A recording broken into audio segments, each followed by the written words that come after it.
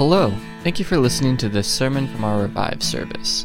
We hope it helps you learn more about God and allow you to grow closer to Him and in your faith. Good morning. For those who don't know me, my name is Pastor David, the associate pastor here at West Hill.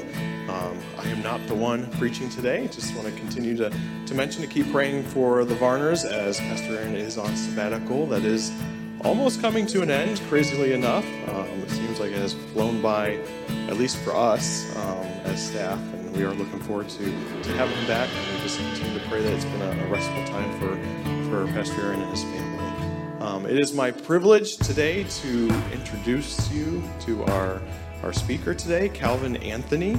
The connection there, because you guys probably don't know him, the connection there is Dan Anthony, his dad. All right, you're going to have to follow along with me here, okay? So focus. Dan Anthony, his dad, has preached here before. He is really good friends with Pastor Aaron. Went to BBC together as well. His son, Hunter, actually led worship 2 weeks a while back for us. Did an awesome job with that. So now his other son, Calvin, is going to lead us in bringing us God's Word today. So we're very excited to have him, and I'll let him introduce himself a little more as he gets up here. But would you please join me in welcoming Calvin Anthony, please? You can clap, it's okay. All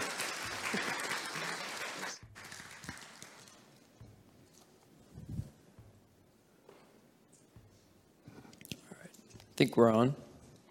Morning, my name is Calvin. I've known Pastor Aaron for years and years and years.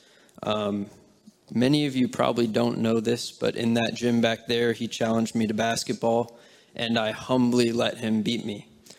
However, if you ask him about that story, he tells it a little differently. Our sermon text for today is Deuteronomy 5:29. I will be reading starting in verse 22. Deuteronomy 5:22 through 29. These words the Lord spoke to all your assembly at the mountain, out of the midst of the fire, the cloud, and the thick darkness, with a loud voice, and he added no more. And he wrote them on 2 tablets of stone and gave them to me. And as soon as you heard the voice out of the midst of the darkness, while the mountain was burning with fire, you came near to me, all the heads of your tribes and your elders. And you said, Behold, the Lord our God has shown us his glory and greatness. And we have heard his voice out of the midst of the fire. This day we have seen God speak with man and still live. Now, therefore, why should we die? For this great fire will consume us. If we hear the voice of the Lord our God any more, we shall die. For who is there of all flesh that has heard the voice of the living God speaking out of the midst of the fire as we have, and has still lived? Go near and hear all that the Lord our God will say. And speak to us that the Lord our God will speak to you, and we will hear and do it. And the Lord heard your words when you spoke to me. And the Lord said to me, I have heard the words of this people, which they have spoken to you. They are right in all they have spoken. Oh, that they had such a heart as this always, to fear me and to keep all my commandments, that it might go well with them and their descendants forever. Let's pray. O Lord God, we come before your mighty and awesome throne with boldness and humility, asking for that which only you can give us. Give us hearts that fear you. Amen. Spring in Louisville, Kentucky is one of the oddest seasons. It can be 95 and sunny, and then the next day all the water in the world is dumped on you in the form of rain. And then the very next day is 95 and sunny like nothing ever happened. These drastic changes in weather cause 2 things quite often: tornadoes and thunderstorms. Although I live in Cleveland, where we have rain and abundance, the lightning and thunder in Louisville is incomparable. One night I was sitting outside and lightning struck about 100 yards from where I was sitting. It was instantly daytime, and at the same time, one of the loudest noises I have ever heard booms louder than an F-16 fighter jet flying directly overhead. In that moment, I was fearful. I came face to face with the extraordinary power of the Almighty God. In this verse of Deuteronomy, we see the Israelites experiencing something similar. God's presence descended onto Mount Sinai so that the mountain shook with thunder and lightning and fire. So afraid were the Israelites that they pleaded with Moses to intercede with them before God, lest they die. This fear is a good fear, God says in Deuteronomy 5:28. Israel was God's firstborn son. Consider Hosea 11:1. When Israel was a child, I loved him, and out of Egypt I have called my son. In Deuteronomy 14:1, you are sons of the Lord your God. God chose Israel before she was a nation and made her into a great nation. However, we know that Israel did not fulfill God's purposes for her. The book of Deuteronomy is a reaffirmation of the covenant that Israel made with God at Sinai.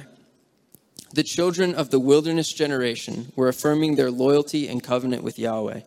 In chapter 5, Moses reminds the Israelites of the Ten Commandments and repeats to them what their fathers said to Moses when the presence of the Lord descended on Mount Sinai. I will seek to discuss our text this morning under two main headings: the fear of the Lord and the heart that fears the Lord. The fear of the Lord and the heart that fears the Lord. Number one, in order to understand what it means to rightly fear God, I think that it's important to know what fearing God does not entail. As John Bunyan writes in his book, A Treatise on the Fear of God, man being a reasonable creature and having even by nature a certain knowledge of God, also has something naturally of some kind of fear of God at all times, which although it is not that which is intended, ought to be spoken to, so that that which is not right fear may be distinguished from that which is. These two different fears can be illustrated in Exodus 20. Moses responded to the people, "Don't be afraid, for God has come to test you so that you will fear him and not sin." Notice Moses' distinction between fear and being afraid. Ungodly fear. There is a type of fear always in men, which arises in them in response to God's rule over their lives, which does not honor God. Instead, this fear causes them to cower before God and hide from him. Consider Adam in the garden. After Adam sinned by eating the fruit, God called out to him, saying, "Adam, where are you?" And Adam responded, "I heard the sound of you in the garden, and I was afraid because I was naked, and I hid myself." Adam's fear caused him to hide from God. His fear drove him away from God. This is ungodly fear. Ironically, Adam tried to hide his nakedness from the God who sees all. Is this not what we try to do in our own lives? Do we not try to keep these petty sins secret from the Lord? You know, the sins that we can still get to heaven with? Maybe I'm a little greedy, but I don't even make that much money. Yeah, sure, this show on Netflix is edgy, but no one will see me watching it. Maybe I'm a little lustful, but no one will notice the small looks. Yes, I know I should respect and honor my husband, but he doesn't even notice the subtle manipulation. Maybe I'm harboring bitterness in my heart, but I don't let it out. Yes, I know that God commands me to love my wife, but she thinks I'm loving, so that's enough, right? I know I could get an A on this assignment, but no one will know that a B is not my best work. This type of fear is afraid of God's judgment against sin, but is not willing to do anything about it. So instead, it grumbles and complains against God and seeks to justify sin and hide it from him. Consider Israel in the wilderness, complaining against God about being hungry. God fed them food from heaven, and yet they complained about the food. You can almost hear them. Well, yeah, sure, God is giving us as much food as we need, but it's getting old. How does God expect us to eat this stuff every day? Doesn't he know the Egyptians had better food? He won't even let us eat pork, and now we're stuck with bird and wafers? Are you serious? This quail isn't even fried. The fear of God led to ungodliness in the form of complaining and grumbling, and God almost destroyed them several times for it. This ungodly fear is also the fear that unbelievers have. Romans 1 tells us that all people know God because God has made himself known to them. Yet unbelievers do not honor God or give thanks to him in response, so they fear wrongly. John Colquhoun notes that this fear regards God more as an avenging judge than as a compassionate friend and father. The unbeliever denies the existence of God and so rejects him and runs from him. This can be seen in many atheists who are scared of the possibility of an all-knowing God who will hold them accountable for their every action. They see God as a mean-spirited judge who will condemn everything they do. This fear can also drive some atheists to religiosity. They will pretend to be religious, even come to church every week, yet have no right fear of God in their hearts. Ungodly fear does not have enough reverence for God to obey all of his commands. Remember the Israelites at Moab. In Deuteronomy 28, Moses reminds the people of the blessings that will accompany obedience to the covenant and the curses that will accompany disobedience. There is a reason that around 3/4 of the verses in Deuteronomy 28 are curses. Why is this the case? Because it is much easier not to keep the whole covenant as God requires. James picks up on this reasoning when he says, "Whoever keeps the whole law and stumbles at just one part is guilty of breaking all of it." God requires us to keep the whole law, not just some of it, not just most of it, but all of it. And we know that we cannot. We don't even have to be told that we cannot. Our own consciences bear witness against us. This is why God desires that his people fear and tremble at him. God must punish sin. He is a just God, and his wrath is revealed from heaven against all unrighteousness, against those who suppress the truth by their unrighteousness. So when unbelievers think about the wrath of God, they tremble in their unbelief. This fear does not cause them to turn to God in faith, but to turn away from him in fear. This is the essence of ungodly, sinful fear. As Michael Reeves writes in his book, Rejoice and Tremble, people with this sinful fear of God will not then trust in Christ for their salvation. They will look elsewhere. They will look to the law, to their own efforts, or anything or anyone but Christ. This sinful fear also leads to what Michael Reeves calls the dread of holiness. This fear is the fear of putting sin to death. John Owen famously wrote in his book, The Mortification of Sin, "Be killing sin or it will be killing you." The thing is, we like our sin. We find pleasure in it. If sin were not pleasurable, then it would not be desirable. There's a famous scene I've come to love in C.S. Lewis's The Great Divorce. In this scene, one of the characters named Ghost is confronted by an angel who wants to kill the little lizard of lust on his shoulder. The ghost makes many, many excuses as to why the lizard should not be killed. And to each, the angel replies, "May I kill it? But it's just a small lizard. May I kill it? But it's very quiet. May I kill it?" You get the picture. Ghost replies that he will gradually kill the lizard on his own. The angel replies to Ghost, "The gradual process is of no use at all." On and on the conversation goes until finally Ghost comes to the realization that it is better to die than to live with the lizard whispering in his ear. Ghost finally gives the angel permission to kill the lizard. Once the lizard is dead on the ground, the form of Ghost changes into a solid man, and the dead lizard changes into a mighty stallion upon which Ghost, now man, rides off into the horizon. In this scene, Ghost moves from ungodly, sinful fear to godly, righteous fear. This fear moves him to put his sin to death. The same is true of us. When we begin to fear God rightly, when we begin to hate sin. This leads us to our discussion of godly, righteous fear. Godly fear. Fear is one of the most powerful emotions that man can feel.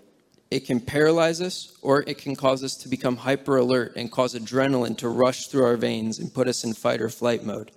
So too, the fear of God will cause us to do much more than we otherwise would. It was the fear of God that caused David to fear God more than Goliath. It was the fear of the Lord that caused Paul to boldly proclaim the gospel to hostile Gentile crowds. It was the fear of the Lord that caused all of the apostles but one to be martyred. It was the fear of the Lord that has caused tens of thousands of Christians to accept death rather than fear man and live. And it is the fear of the Lord today that causes Christians to boldly confront the spirit of the age in the sexual revolution and abortion movements. This leads us to ask, what is this godly fear of the Lord? First and foremost, this godly fear is the belief that God exists and rules the world. James says that even the demons have this fear, so we know that it is not enough. We know from Deuteronomy 6:1 and 2 that fearing the Lord leads to loving him and obeying his commands. We also know that we are commanded to fear God more than man because God is able to destroy the soul. But this has not gotten us any farther in actually defining what this godly fear of the Lord is. We must first think of God rightly if we are to then fear him rightly. This God is the eternal God who has life from and within himself. He is not dependent upon any creature for anything, not knowledge, love, life, or anything else. I joke with my friends at school by telling them that God does not exist, meaning he finds life from outside of himself, but rather that he subsists, meaning he finds life inside of himself. God does not need creation. He is triune, holy, loving, just, righteous, good, beautiful, all-powerful, all-knowing, omnipresent, and on and on and on we can go. However, I think that there are two attributes in particular and one principle that we must focus on if we are to rightly fear God. Holiness is one of the overarching principles which best describes God. That is not to say that it is more important or necessary than any other attribute, but holiness is the only attribute used in the superlative in the scripture. God is the most holiest. My theology professor often says that God's holiness refers to his sheer godness. Holiness is closely associated first with God's existence and nature, and secondly to his moral purity. Isaiah was privileged to gaze into the throne room of God, and what does he see? Seraphim, or angels, singing, "Holy, holy, holy is the Lord of hosts." Isaiah then says, "Woe is me, for I am ruined because my eyes have seen the King, the Lord of armies." And at the end of the ages, we see a similar scene, the four beasts surrounding the throne of God saying, "Holy, holy, holy is the Lord God Almighty." We must first behold God's holiness because it is the key to all of his other attributes. If God's love were not a holy love, it would indeed be reckless. If God's justice were not a holy justice, then God is able to justify and condemn whoever he wants, whenever he wants. He is able to change his standard of justice. If God's justice were not a holy justice, it means that he could arbitrarily require something more than Christ's sacrifice to atone for sins. Praise God that this is not the case. Instead, God's holiness means that only he himself can meet his holy demands. Only he can fill the requirements of the covenant. Only he can atone for sin. This is a glorious truth. The second overarching attribute is the goodness of God. Again, this does not mean that his goodness is more important than other attributes. Instead, it means that he is the absolute standard of good and morality. God defines what is good because God himself is good. God's goodness is revealed in his mercy and grace to all people, his common grace to all, and his saving grace to us who believe. God's goodness is also revealed in his love. It was out of the goodness of his love that God sent his son to atone for the sins of his people. It was out of the goodness of his love that God sustains our faith and allows us the strength to trust him faithfully. In addition to all of this, it is the goodness of God that causes us to fear him as a loving father and give us a desire to please him. Just as a loving and good son fears his father and wants to honor and obey him, so too ought we fear God and desire to honor and please him because of his goodness to us. As Jesus said to the rich young ruler, "No one is good but God alone." Paul says in Romans 2 that God's kindness, closely associated with his goodness, is meant to lead us to repentance. God's holiness reveals our sin and moral purity, and God's goodness leads us to come to him who alone can atone for our sins. How wonderful is our God. And the last principle that we need to keep in mind is the creator-creature distinction. God is utterly transcendent and other than us. We must not allow ourselves to smudge the line between God and creature. And there are many more attributes that we could discuss. However, if you would like to learn more, I highly commend Matthew Barrett's book, None Greater, to you. Number 2, the heart that fears the Lord. This discussion of fear leads us to our second point, the heart that fears the Lord. Oh, that they had such a heart as this always, to fear me and keep all of my commandments. God desires his people to have a heart that fears him. This is true not just of the Israelites, but of us as well. The problem is, just as the Israelites in the wilderness, godly fear does not come naturally to any of us. It is not that some are born with it and can teach it to others. It is not that some learn it eventually after enough life experience. None of us can learn the fear of the Lord on our own. Not a single one of us. So how do we get this fear of the Lord? I think there's a hint in our verse. God knew that the old covenant would never ultimately be enough for his people to fear him rightly. The author of Hebrews, under the inspiration of the Holy Spirit, writes, Christ has obtained a ministry that is much more excellent than the old covenant. For if that covenant had been faultless, there would be no occasion to look for a second. And even later in Deuteronomy, God says that he will circumcise the hearts of the Israelites so that they would love him with all their heart and with all their soul. This language is picked up by Paul in the New Testament when he speaks of the new covenant. The seeds of the new covenant were sown in the old. Hear what the Lord says through the prophet Isaiah. Behold, the days are coming, declares the Lord, when I will make a covenant with the house of Israel and the house of Judah, not like the covenant I made with their fathers on the day when I took them by the hand to bring them out of the land of Egypt. My covenant that they broke, though I was their husband, declares the Lord. For this is the covenant that I will make with the house of Israel after those days, declares the Lord. I will put my law within them. I will write it on their hearts, and I will be my God, or I will be their God, and they shall be my people. And no longer shall each one teach his neighbor and each his brother, saying, Know the Lord, for they shall all know me from the least to the greatest, declares the Lord. For I will forgive their iniquity, and I will remember their sin no more. Let me repeat some of these phrases again. I will make a new covenant with the house of Israel and the house of Judah. I will put my law within them, and I will write it on their hearts. No longer shall each one teach his neighbor, saying, Know the Lord, for they shall all know me. I will forgive their iniquity, and I will remember their sin no more. In the new covenant, God is the one who teaches his people to fear him rightly.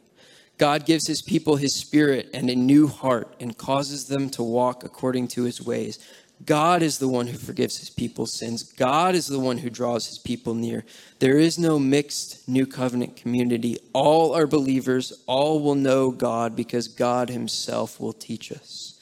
This is glorious. The new covenant is greater in every way to the old covenant. Consider what the author of Hebrews says in chapter 2. Therefore, we must pay much closer attention to what we have heard, lest we drift away from it. For since the message declared by angels proved to be reliable, and every transgression or disobedience received just retribution, how shall we escape if we neglect such a great salvation? The obligations and consequences of the old covenant were great. There are 39 books telling of the covenant regulations, calling the people back to the covenant and condemning them for their disobedience.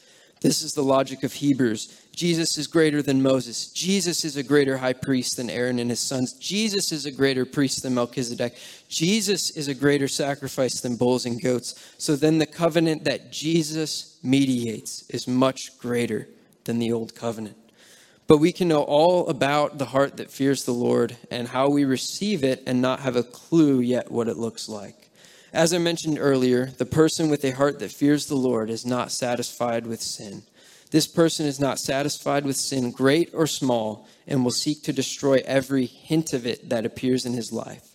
Practically, this looks like controlling one's tongue, even though small sins with the tongue are culturally appropriate and even encouraged. For example, as I discussed earlier, holiness is the attribute that best describes the essence of God's being. And yet we use this word to refer to cows and excrement. How dare we? Additionally, we often exclaim, "Oh my gosh," as if God doesn't know what we actually mean when we say it.